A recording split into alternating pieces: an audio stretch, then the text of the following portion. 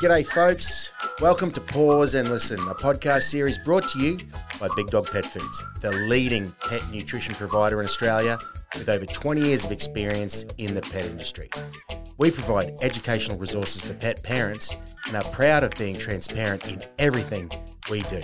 The podcast series is hosted by me, Johnny Manning, and we bring you interviews and deep dives into pet nutrition, pet care, training, and regular Ask a Vet segments. So thanks for tuning in. Now get your tails wagging and we'll get yapping. Good day, pet owners, fur parents and lovers of all creatures great and small. Welcome to Pause and Listen. Now, I usually do a really long pause in between that, Narelle, but I didn't do it then because, you know, pause and pause, P-A-U-S-E, etc., etc. This is a Big Dog Pet Foods. Yep. You like it? It's good, isn't it? Right? Pause and listen. So I love that double entendre. When I first heard the name, I was like, oh, I wish I had thought of that. That would have been an interesting name for my podcast. Yeah. It took the genius of the Big Dog Pet Foods marketing team to come up with it. So don't beat yourself up. Okay. But look, Big Dog Pet Foods podcast. And you know what, Narelle? This is a place where you can come to find out all manner of pet information. My name is Johnny Manning, and I'm talking to the one, the only, the fantastic Narelle Cooke today. Welcome, Narelle. Hello, everyone. It's always great to speak to the Big Dog team. I really do feel like family, so thank you for having me back. Well, you certainly do feel like family. It just feels like we're having a holiday conversation with a long-lost cousin or brother or sister or, you know, family member. So thanks a lot for joining us. But I'm so keen to pick your brain, Narelle, and I'm so keen for you to impart some of your amazing knowledge, because I'm reading through your list of qualifications and I think by the time I got to the end of it, we'd have to close this podcast off. So you're a nutritionist, a herbalist, a behaviouralist. Where did it all start for you, Narelle? Oh, gosh. Where do I start with that question? Well, first, I love to study. You know, people like to have a life. I like to study. So I could continue to do it. I would do degree after degree. I just find it fascinating. Like, learning is never ending. And the more you know, the more you realize how much you don't know. So it's sort of rabbit hole of like the quest for knowledge.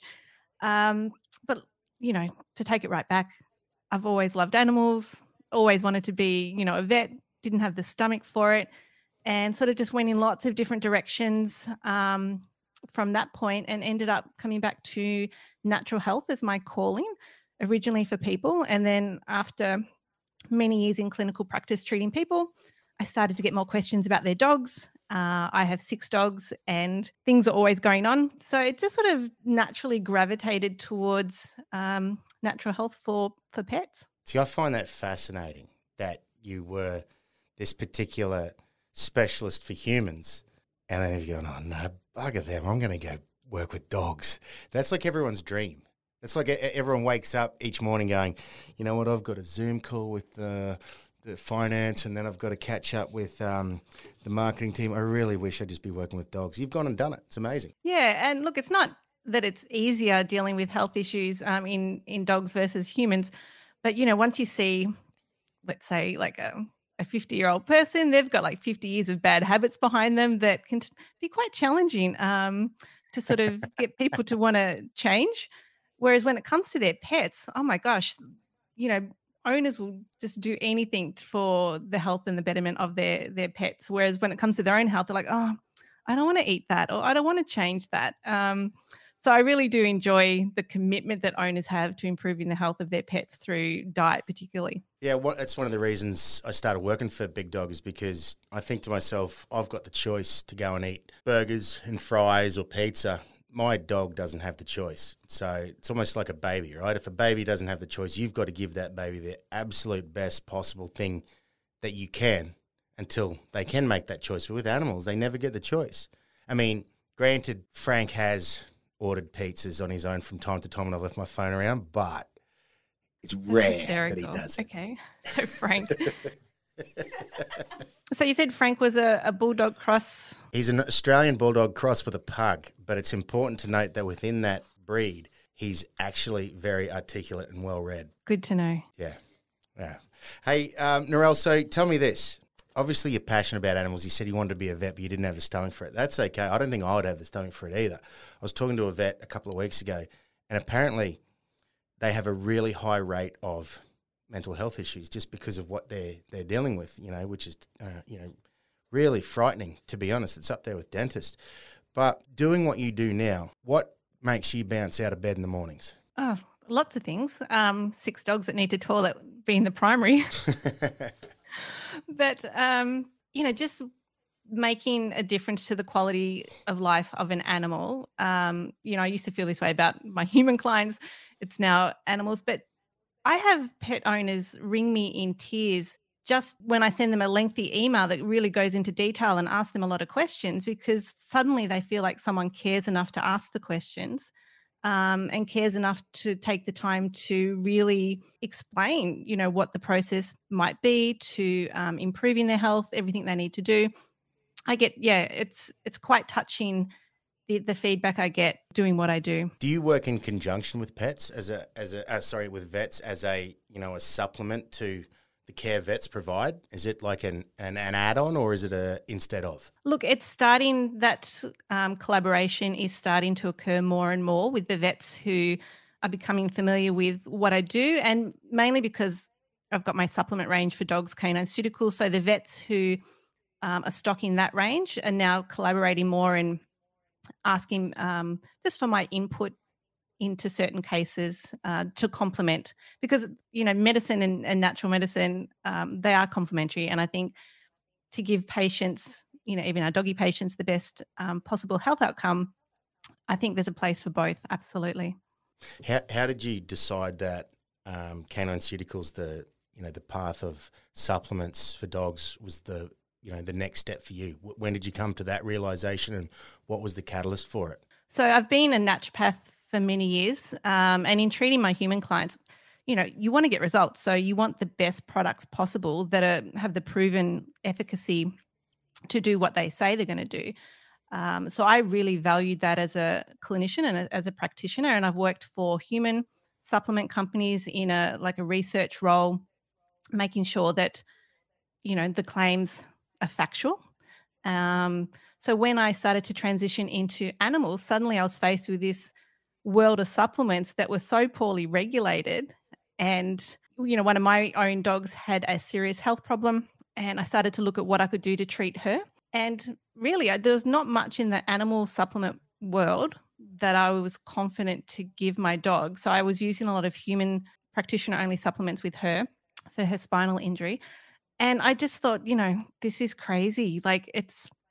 It just seemed like a no-brainer for me based on my background in regulatory affairs, in research, not to sort of take hold of that and create my own supplement range, which is all human grade, premium quality. I can't technically tell people they can take it, but they can. Well, that was going to be my next question. So human supplements are one thing, given that our digestive system is slightly different, depends how you look at it. It is different to a dog's digestive system, and obviously our dietary requirements are different to dogs as well. How did you go about formulating those particular supplements? Look, it's interesting because there are differences, but overwhelmingly, we're pretty similar with our dogs from a physiological perspective. And, yes, you do need to take into account some of those, particularly the gastric differences, but a lot of research, a lot of time reading lots of papers. And, my own dogs over the last couple of years have been my guinea pigs for formulating. And look, the results speak for themselves. I get so much positive feedback from my customers about the range. And yeah, I guess, one of the other main differences too is just getting the doses right and just not putting any rubbish in the products. A lot of human supplements are full of artificial flavors and colors because, to get a human to comply with taste is a real issue. Right. So just removing all of that to make it as pure and as clean as possible. And what sort of supplements did you decide on starting with? What sort of, I guess, issues with the canines were you looking at thinking, I need to provide a supplement for that? Absolutely gut health. And, it's such a naturopathic cliche, the Hippocrates quote, all disease begins in the gut. But it's true. It really does hold true for us and our dogs. So for me, it was always primarily about gut health, because even if a dog presents with skin issues or immune issues or a whole raft of other possible health problems, coming back to healing the gut can absolutely make a difference. And a classic example, just recently, I had a customer call me. He left a voice message, and he'd been back and forth to the vet, for 6 months because his dog had sores on its tips of its ears, and the sores just weren't resolving. And he tried antibiotics, he tried topical creams, and it would not go away. These sores just would not go away. He was recommended my Gut Protect product. He said, Okay. he was recommended that because his dog had bad breath. And so his mate's like, hey, your dog's got bad breath. You should try this product. So he's like, okay, I'll do it. Within a week, he suddenly realized the sores on the ears had gone away after 6 months of, vet treatments not hitting the spot. And it just shows you, because that product is targeting gut health, which automatically is going to influence immune health and, the downstream effects of that. Well, by the look on your face describing that, I think we've found what gets you to bounce out of bed in the morning. It's certainly getting those results that you're talking about. Well, the gut in people, it's called your second brain, right? So, the term a gut feeling is a term for, good reason. So in humans, our gut health is very closely linked to how we feel and our behaviour. What gave you just the wild and crazy and silly idea that it would be the same in dogs? Look, just experience over time with my own pets initially, and now with a lot of other people's pets. But it's cliche, but we really are what we eat. And when I explain this in my seminars, I like to say, what fundamentally drives behavior and impacts our mood are biochemical processes in the body.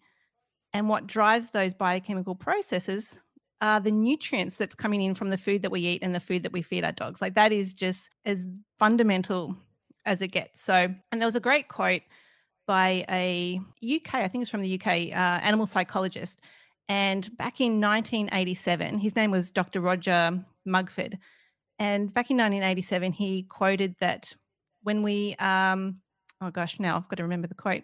It's all right. You can paraphrase. It's okay. Yeah, when we are considering how a dog is behaving, we really should be considering what is inside the stomach. Now, for 1987 in the animal space, like, to me, that was so forward thinking and so beyond its time, because it's only in like the last decade or two that the whole realm of what they've termed nutritional psychiatry in the human space, or like the food mood connection, is sort of the catchphrase that they use. Like, that's only really come about in the last decade or two. So I don't know where I was going with that, but it really is, from a biochemical perspective, it's the same with our dogs. And the only way that that's going to work is if they're getting the nutrients in through the diet.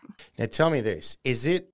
Obviously every dog requires good gut health, but does every dog with poor gut health behave poorly? Because, in humans, I've got, you got friends who you look at their diet and you're like, oh my God, how do you eat that? Yet they seem to function well and be reasonably, good members of society. So what's it like with dogs? Is it like that with dogs, or is it a little bit more, concentrated in the animal kingdom? Look, I think it can be subtle when it comes to digestive issues. So, even if someone appears to have a really poor diet and seems to be okay, we don't really know how they would feel otherwise. So I get a lot, over the years, I've had a lot of human clients that think they felt great, but when we made changes to their diet, suddenly I didn't realize just how blah or just, I felt, or how tired I felt, and until they made this shift in their diet, and then they had something to compare it to, because we get into this rut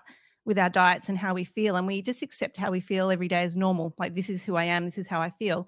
And we don't realize that in most cases you can feel a lot better if you just made some changes to your diet.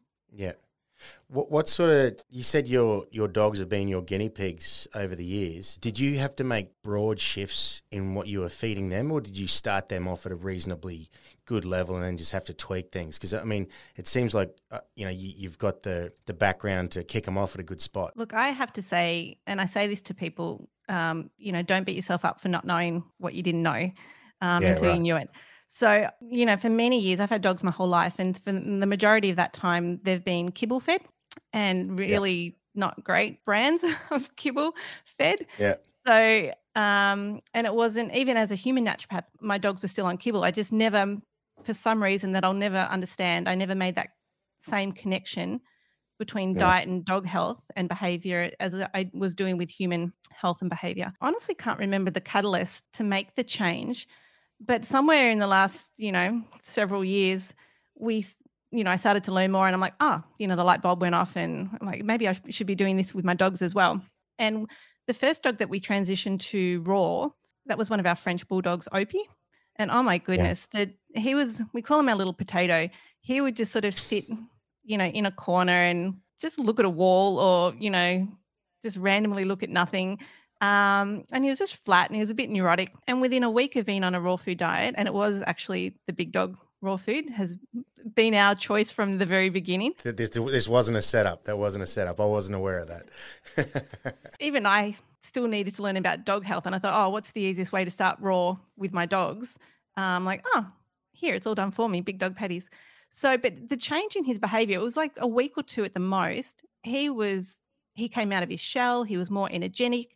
He was like this little energizer bunny around the house. And so that was like really amazing to see. My husband and I just regret not filming sort of the before and after. And then sort of the other main catalyst was another one of my French bulldogs had her spinal injury. And that's the one that sort of triggered the supplement range. Yeah. She did so well in her recovery. We were told it was a hopeless case, but I absolutely believe 100% that it was her diet that was one of the leading contributing factors to getting her through that trauma and to help her body heal as well as it did. If you break it down to a very, very simple analogy, it's like the difference between putting milk in the engine of your car and premium petrol in the engine of your car, right?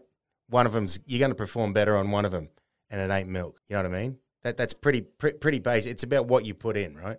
I mean, we could spend this whole hour talking about cliches because you only get out what you put in. So, you could use that analogy. But that feeling of watching your dog's demeanour and behaviour change, does that then obviously spurs you on again, right, further to do more research and become more educated about the right things to put into your animal's body, right? Yeah, absolutely. And, part of what I really try and do through my work and through my seminars is educate pet owners about what exactly is in the food that they're feeding their dog so they can then understand and make an educated decision about what they might do differently that might improve on not only the health but the behavior of their dogs. And I'm fortunate where I live. I'm on a boarding kennel facility site, and they've got a dog training organization here as well.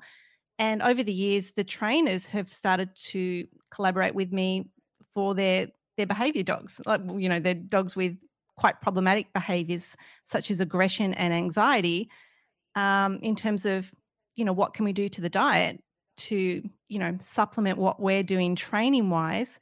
And since we've been working together, even they comment like it's almost that they put a line in the sand with owners to say, if you want us to fix this behavioral problem in your dog, part of the program is that you will switch to a raw food diet. Really? And they're getting the results. Yep. And I do know quite a few trainers who are taking that stance now with pet owners. Well, it's like, like when you go to the gym, if a personal trainer says to you, you're seeing me twice a week, what are you doing at home? I'm just spinning my wheels here if you're not holding up your end of the bargain. It makes complete sense. So with regards to the dogs with anxiety, what specifically does the raw diet do to, I guess, address that issue? Okay, so I'll talk about that angle first, like what the raw food does. But I think also what's going to be important to talk about is not just what the raw food does to improve behavior, but what kibble does to lead to poor behavior. All right, let's tackle the first things first, and then we'll tackle that one second. I mean, what I love about raw food when it comes to treating behavioral problems such as anxiety in dogs is that the nutrients are highly bioavailable. So if we look at protein, for example, most people may not realize that kibble, okay, I'm probably going to bring those 2 points in together now. So kibble is, people might be surprised to learn that kibble is predominantly like a vegetarian, bordering on a vegan food in a lot of cases. And, a lot of the protein that's in your standard, say, supermarket kibble is coming from corn and soy and lentils and gluten meal. And all of those plant sources of protein, they're not as bioavailable because they don't contain all of the essential amino acids that our dogs need to survive, let alone thrive. So what you're saying is that whilst they're ingesting a certain percentage of protein in that particular food, the ability for the dog to break down that protein and absorb it and turn that into the goodness it requires is not there. Yeah, that's correct. And, our protein, which is broken down to amino acids in the body, I mean, that's the basis for neurotransmitter synthesis in the body. So if that's compromised, our dogs are not going to be making enough serotonin, for example, our feel-good neurotransmitter. And a study actually was done, I don't remember what year, which assessed a number of puppy-specific commercial kibbles, and they were looking at the nutrient profile, and they assessed the protein. And what they found was that of the protein listed in the guaranteed analysis, only about 75% of that was available to the puppies to absorb and assimilate, which meant, and this is the scary part, that the amount of protein that those puppies were ingesting was below the minimum guidelines for healthy growth and development in puppies. Well, if it's like 17 or 18% protein, then you're talking at 75% of that is not accessible. You're probably looking at 2 to 3% protein, right? Am I doing the maths correctly there? You're probably doing the maths correctly, but the protein for puppies is a little bit higher, like the minimum level. Higher, so I think it was bringing it down to, around 20%, which is much lower than a puppy needs to thrive and survive. Yep. So, I mean, when we think about protein with growth and development, it's such a critical phase of, for puppies to go through. And while we might consider, okay, well, if there's not enough protein, there's the obvious side effects, reduced muscle mass, poor joints and ligaments and growth in that regard. But some of the things we don't see, which relates back to behavior, insufficient protein can lead to like shortening of the gastrointestinal villi. So they're like the little finger-like projections that line the small intestine, and they're absolutely essential for us and our dogs to absorb the nutrients from the food we eat. So as soon as they're compromised, our dogs aren't going to be getting the nutrients they need to support hormone production, which impacts mood and behavior, neurotransmitter production, which impacts mood and behavior, all other immune health, which can impact mood and behavior. They also found that insufficient protein reduces brain weight. It reduces like the myelin sheath, so that like nervous system conduction is compromised. And all of these things together, it affects the endocrine system. It's going to compromise how your dog feels and how they behave. That's super interesting. And the point you raised there is it affecting the endocrine system. Now, a lot of people, Joe Blogs off the street knows about our skeletal system, our nervous system, our circulatory system, our respiratory system.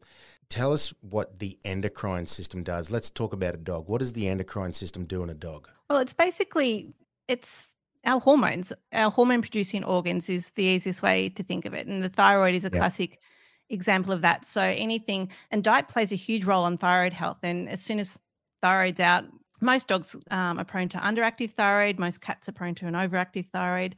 But anything that compromises, the adrenal glands, the thyroid, absolutely will impact on how your dog behaves. What about something like Cushing's disease? So where I think that from what I understand, it's too much cortisol is being produced. So a dog's going to have a really overactive appetite, a really overactive thirst. It's going to be quite, from temperament-wise, going to be very, very barky. They develop the pot belly as well. Is that something that the endocrine system is playing a part in? Because I know the endocrine system plays a part in a lot of carcinoma and cancers as well. Look, absolutely. Everything you've said is accurate. And everything is interrelated and interconnected, which I find fascinating these days. With mainstream medicine, everything's separated. Like you've got, your heart specialist, you've got your gut specialist, you've got your skin specialist. And I always try and encourage people, step back and look at the entire picture, the entire body, which is as naturopaths, what we're trained to do. It's not that those specialists don't have a role, absolutely, but every part of the body is interconnected with every other part of the body. So if you've got a dog who its diet is lacking in certain key nutrients, and that's impacting the endocrine system, and things, aren't going the way they should, then yes, that can cause a lot of downstream health issues and diseases. Your perfect world is, raw feeding and obviously ensuring that all the basic vitamins and minerals are included at a formulated level within that food. But then the supplements as well, or do you recommend when needed, or do you say, hey, I want to kick these off as a preventative measure? Look, diet's always going to be foundational. So, Yeah. to me, there's no point throwing supplements at a person or a dog if their diet is not right. I mean, a lot of humans are like, just give me a pill. Like, let me eat my rubbish and just give me a pill. Me, I'm one of those people. So, yeah, I will always stress to a pet owner, let's get the diet right. But it's a process, and for a lot of owners and a lot of dogs, it can be a drawn out process for lots of different reasons. And I'm more than happy to work with that. So that's where a time where supplements might come in first, like the gut digestive enzymes and probiotics and things to support gut health, while a dog is transitioning from a kibble diet to a raw food diet to really help them adapt and adjust to that new food source. I think that's highly beneficial.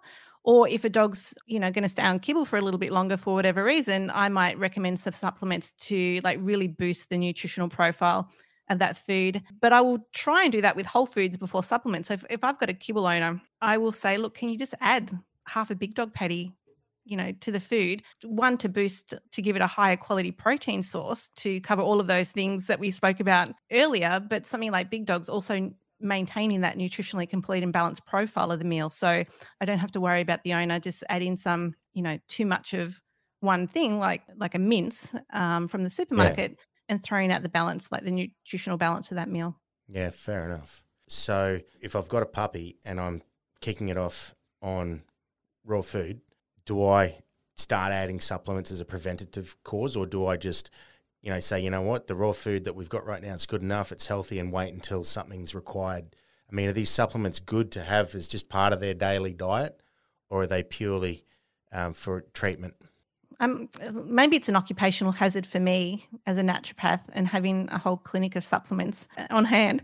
But, whenever we get our puppies from day one, I will be giving them gut support. I will be giving them like a high quality omega-3 supplement. So I do keep it quite simple for puppies. And I think most puppies don't really need anything beyond a good quality raw food diet that's nutritionally complete and balanced.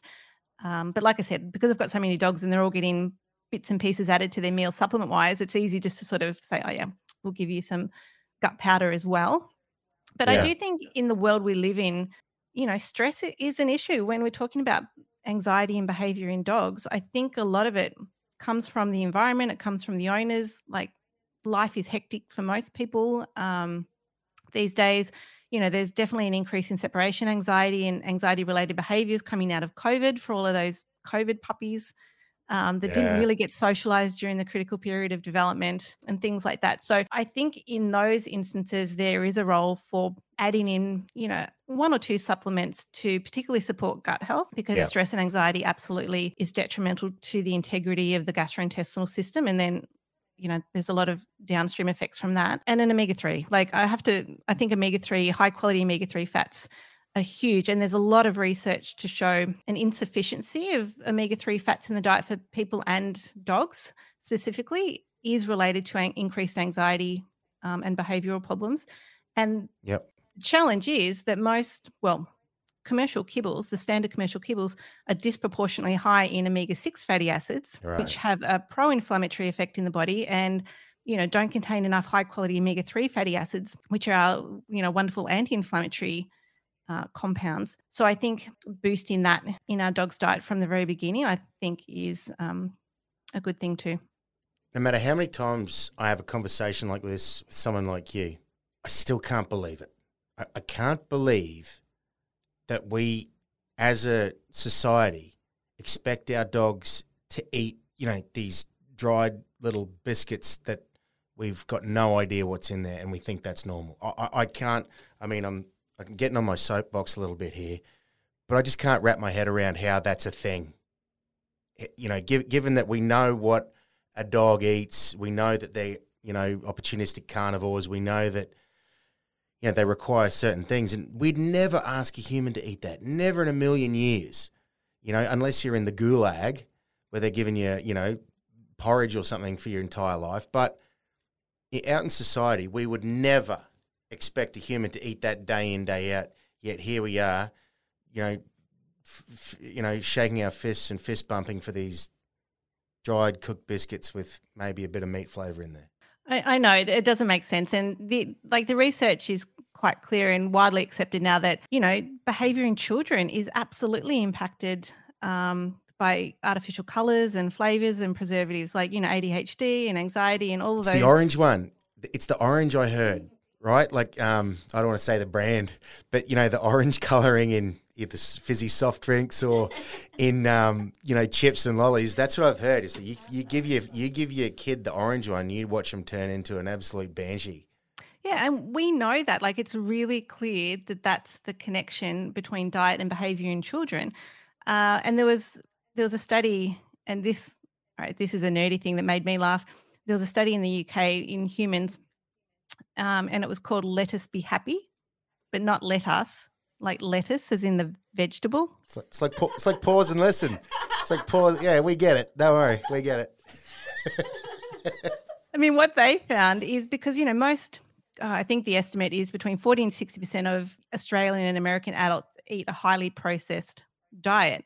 And they found that just by increasing fresh foods, you know, fruits and veggies, and pulling back on the highly processed foods, led to significant improvements in mood and behaviour. So less anxiety, less depression, things like that. And that was only after a couple of weeks. So let us be happy. Let us be happy. I tell you what, though, from time to time, can I still eat fried chicken, please? It's all about balance. For eating fried. Now, Narelle, if I come to you as a client, right, how does that work? I mean, I know you've got your wonderful range of supplements, but there's so many strings to your bow, and I believe your hubby's a dog trainer as well.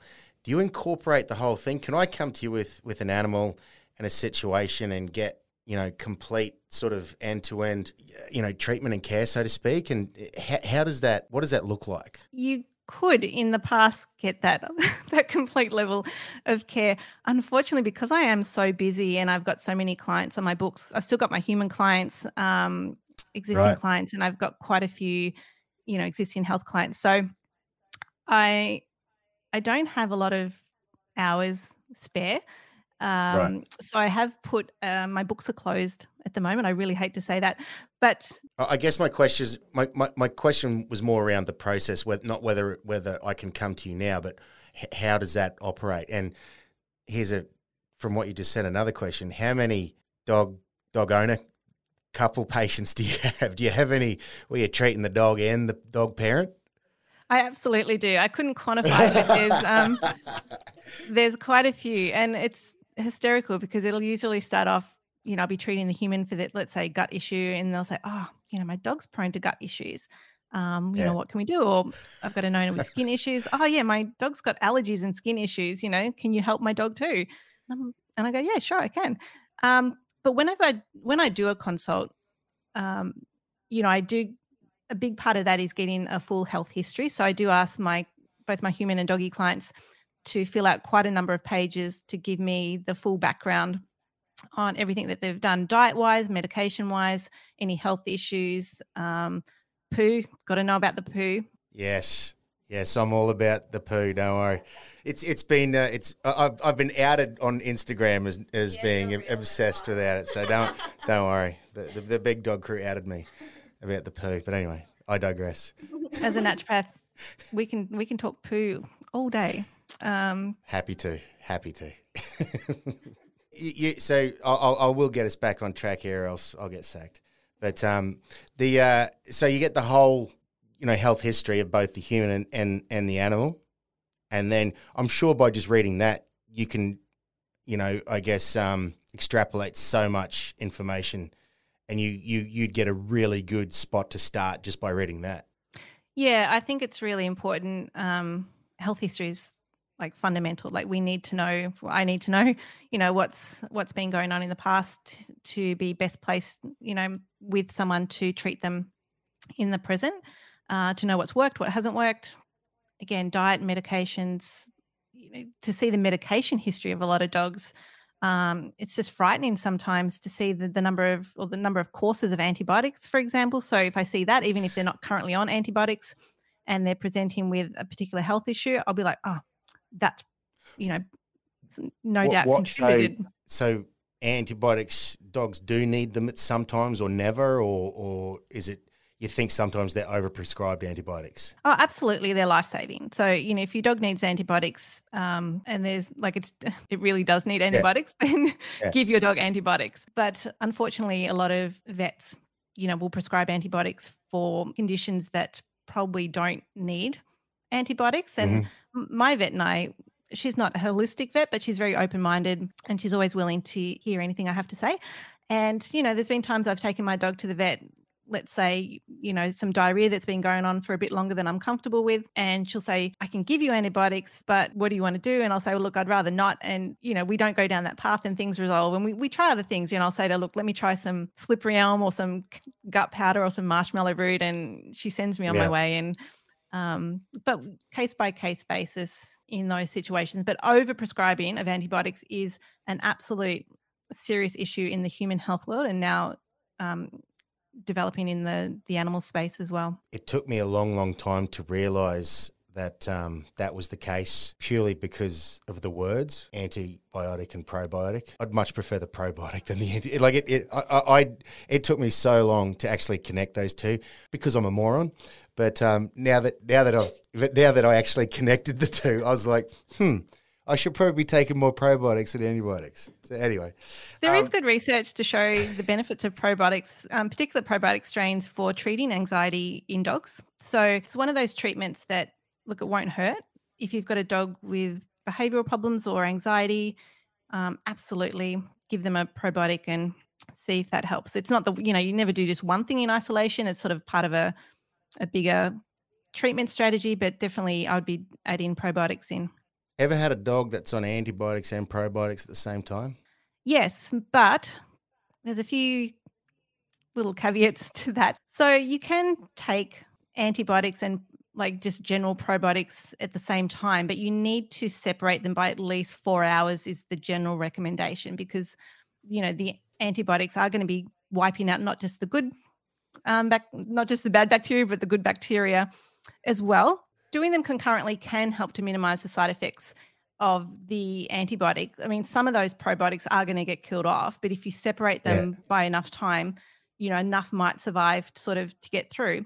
But what I recommend, instead of like a broad spectrum probiotic in those situations, I will always absolutely recommend Saccharomyces boulardii as a single probiotic species to use concurrently with antibiotics because it's not a bacteria, so it won't be killed by the antibiotics. It's a friendly yeast. It's a beneficial yeast. So, can you say the name again? It sounded like someone from Greek mythology. What's the name again? Saccharomyces boulardii. So we say SB. Saccharomyces boulardii. But yeah, the lingo is SB, so you can just say SB. Excellent. Even better. There's really, really good research in dogs to show the benefits of SB for preventing and treating antibiotic-associated diarrhea and a few other gastrointestinal disorders as well. And then once the antibiotics are finished, then you can go into a broad-spectrum multi-strain probiotic. Amazing information. And literally I'm sitting here going, oh, my God. What's your favourite probiotic strain? SB is my favourite probiotic. SB? Fantastic. I like that. Hey, so when you're treating, a dog and the human, does it ever come to a point where, like, the dog's progressing really well and the human's lagging behind, gets a little bit competitive, and you're like, the dog's like, what's going on with him? Are you doing your job? Does it ever get to a point where, you got to work harder with one than the other? Absolutely. It's why I'm slowly shifting to dogs. So well, it's because how I mentioned earlier that most people are really committed to their dog's health and they will do anything I say to fix their dog, whether it's diet or supplements, lifestyle. But when it comes to their own health, they're not as committed. So I tend to see quicker results with the pets or the dogs than I do with their owner. So people are challenging. Yeah, we have our habits and we tend for the most part not to want to change. When you first get them for the consult, do you tell the human to leave the room and say to the dog, okay, you're in a safe space now, you can tell me everything. What's been going on? No, I don't do that. I get to love a lot of dogs, but I don't diagnose. I'm not a vet. I can't diagnose. Yeah. So I do rely on blood tests and vet reports and owner information, which is why history is really important. But yeah, no, I just get to enjoy the dogs, but the owners stay with me. What's your favorite success story with a dog?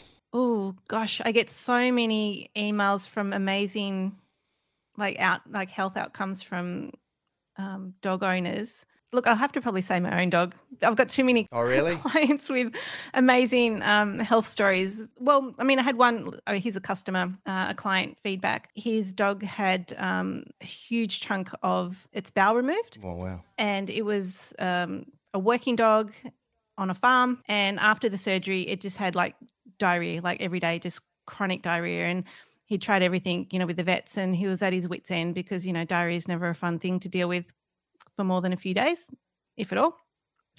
And so, we did some changes to the diet. We did some targeted supplementation. And within a few weeks, it went from daily diarrhea to, once in a week. And then it ended up being once in 2 months. And he was just men are a bit more serious when they're praising, but the emotion on this guy, I'm on the verge of tears a lot of times when my clients get really emotional because they've had such a happy outcome with their dog. So yeah, that was really lovely. But yeah, I think, my French bulldog with the spinal injury, we were told she'll never wee herself again. She'll always have fecal incontinence. She'll never walk again. She'll never feel again in her back legs. And just the diet and the nutrition and the supplementation, I 100% believe is what turned her around. And she runs around like a lunatic now. Yeah, wow. We've got to stop her from trying to from breaking her body again because she's so just driven and so active, and she's just, her zest for life is so phenomenal. And I have to bring that back to diet and supplements. All right, Narelle, in closing, I want your top 3 tips for a new dog owner. It can be anything. Don't be afraid to feed raw. There's so many voices out there online, and sorry to say, but, a lot of vets will say, particularly for puppies, don't feed raw, it's dangerous. It can be dangerous if not done well and if not done sensibly. But so I always encourage new pet owners, and I've got a lot of new pet owners that I can, consult with, go commercial. And this is not a set up big dog plug. I always say, go for a commercial raw food option because it's all done for you. Literally, you don't have to think about it other than, getting it out of the freezer and opening the packet and putting it in the bowl. That's as complicated as it gets. And I just love that for getting people into raw food feeding without having to stress about, am I doing it right? Sure. So that would be my first tip. Adequate training and socialization. Yep. Absolutely fundamental for quality of life and for health as well, because, anxious, stressed dog, that will have a negative impact on health. And if I can just sort of stretch this out a little bit, because this is really important to me, when we're in a state of stress, or if our dogs are in a state of stress, that fight or flight response compromises digestion because, the whole, again, cliche, when you're running from the lion, digestion isn't going to save you. So digestion shuts down, or the blood flows away from the internal organs to the extremities. So, we can run and we can fight. We produce less gastric acid, less enzymes. So automatically, if your dog's anxious or stressed on a regular basis, their digestion is compromised, which means the nutrients that they're going to be getting out of their food is compromised. And it's this, and then it goes full circle. So if they're not getting the nutrition they need, that's going to compromise hormone production. It's going to compromise neurotransmitter production. It's going to compromise immune health. And it's so connected. So we need our dogs to be well socialized so to minimize, the stress and anxiety of daily living. I want to say supplements because that's what I do, but just playing with your dogs. I think a lot of people forget to play with their dogs, and I think that's huge for quality of life for us and our dogs. It's like stimulating them, right? That co-stimulation. So when we're with our dogs, often, we might just be walking them, or we might be training them, or we might just be feeding them or toileting them. But just to sort of, take all of that away sometimes and just enjoy your dog and play with your dog. And I've probably got that from my husband, hearing what he does with dog training and behaviour. I've got to a point where I now take a really dedicated moment to smell my dog. To just to when I give him a cuddle or a kiss, I'll just try and, I'm really going to remember how he smells right now and how he feels right now, just to be present in that moment. It's taken me a long time to do, but I think I started doing it a long time ago, and then my Mastiff passed away in March, but I can still remember how he feels and his smell because I was doing that. And to me, I think that's helped me a great deal. That's really interesting, but there's a lot to be said for the effects of scent on emotions. No, I just want to thank you so much for coming by to Pause and Listen. Now, obviously, you've got your range of supplements. Where can we find those? So my website, canineceuticals.com.au. So CANINECEUTICALS.com.au. And if you've got any questions, I am so here to help people. If you don't know, what the best supplement is for your dog, please email me, info@canineceuticals.com.au, and I can help guide you, get a bit of background information and help guide you in making the best decision for your dog in that regard. It's amazing you're so accessible. Are you on the socials as well? Yes. I always forget my husband, social media. Prod the socials. Plug the socials. Facebook, Instagram, so canine.ceuticals for both of those. But yep.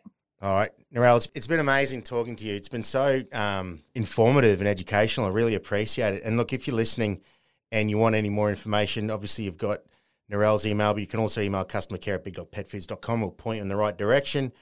And make sure you subscribe to this podcast on whatever platform you're listening on, just to, let me and Narelle know that it was a fun conversation, because I know I had fun. You look like you had fun, Narelle. So tell us that you had fun and give us a nice high rating. Narelle, amazing chat. Thanks so much. I think we can definitely do it another time and go down another rabbit hole. Yep, there's lots of those. So I'm happy to come back and do it again. Hey, thanks for listening to our podcast. For more information and content, visit the Big Dog Pet Foods website. Please note that the information discussed in these podcasts is general in nature and has been provided in good faith for educational and informational purposes only. The information provided is not, nor is it intended to be, a substitute for professional advice or care. If any of the topics discussed raise questions or concerns for you regarding the health of your pet, we recommend that you consult your veterinarian or trusted pet health provider for an individual assessment and advice. Thanks again. We'll see you next time.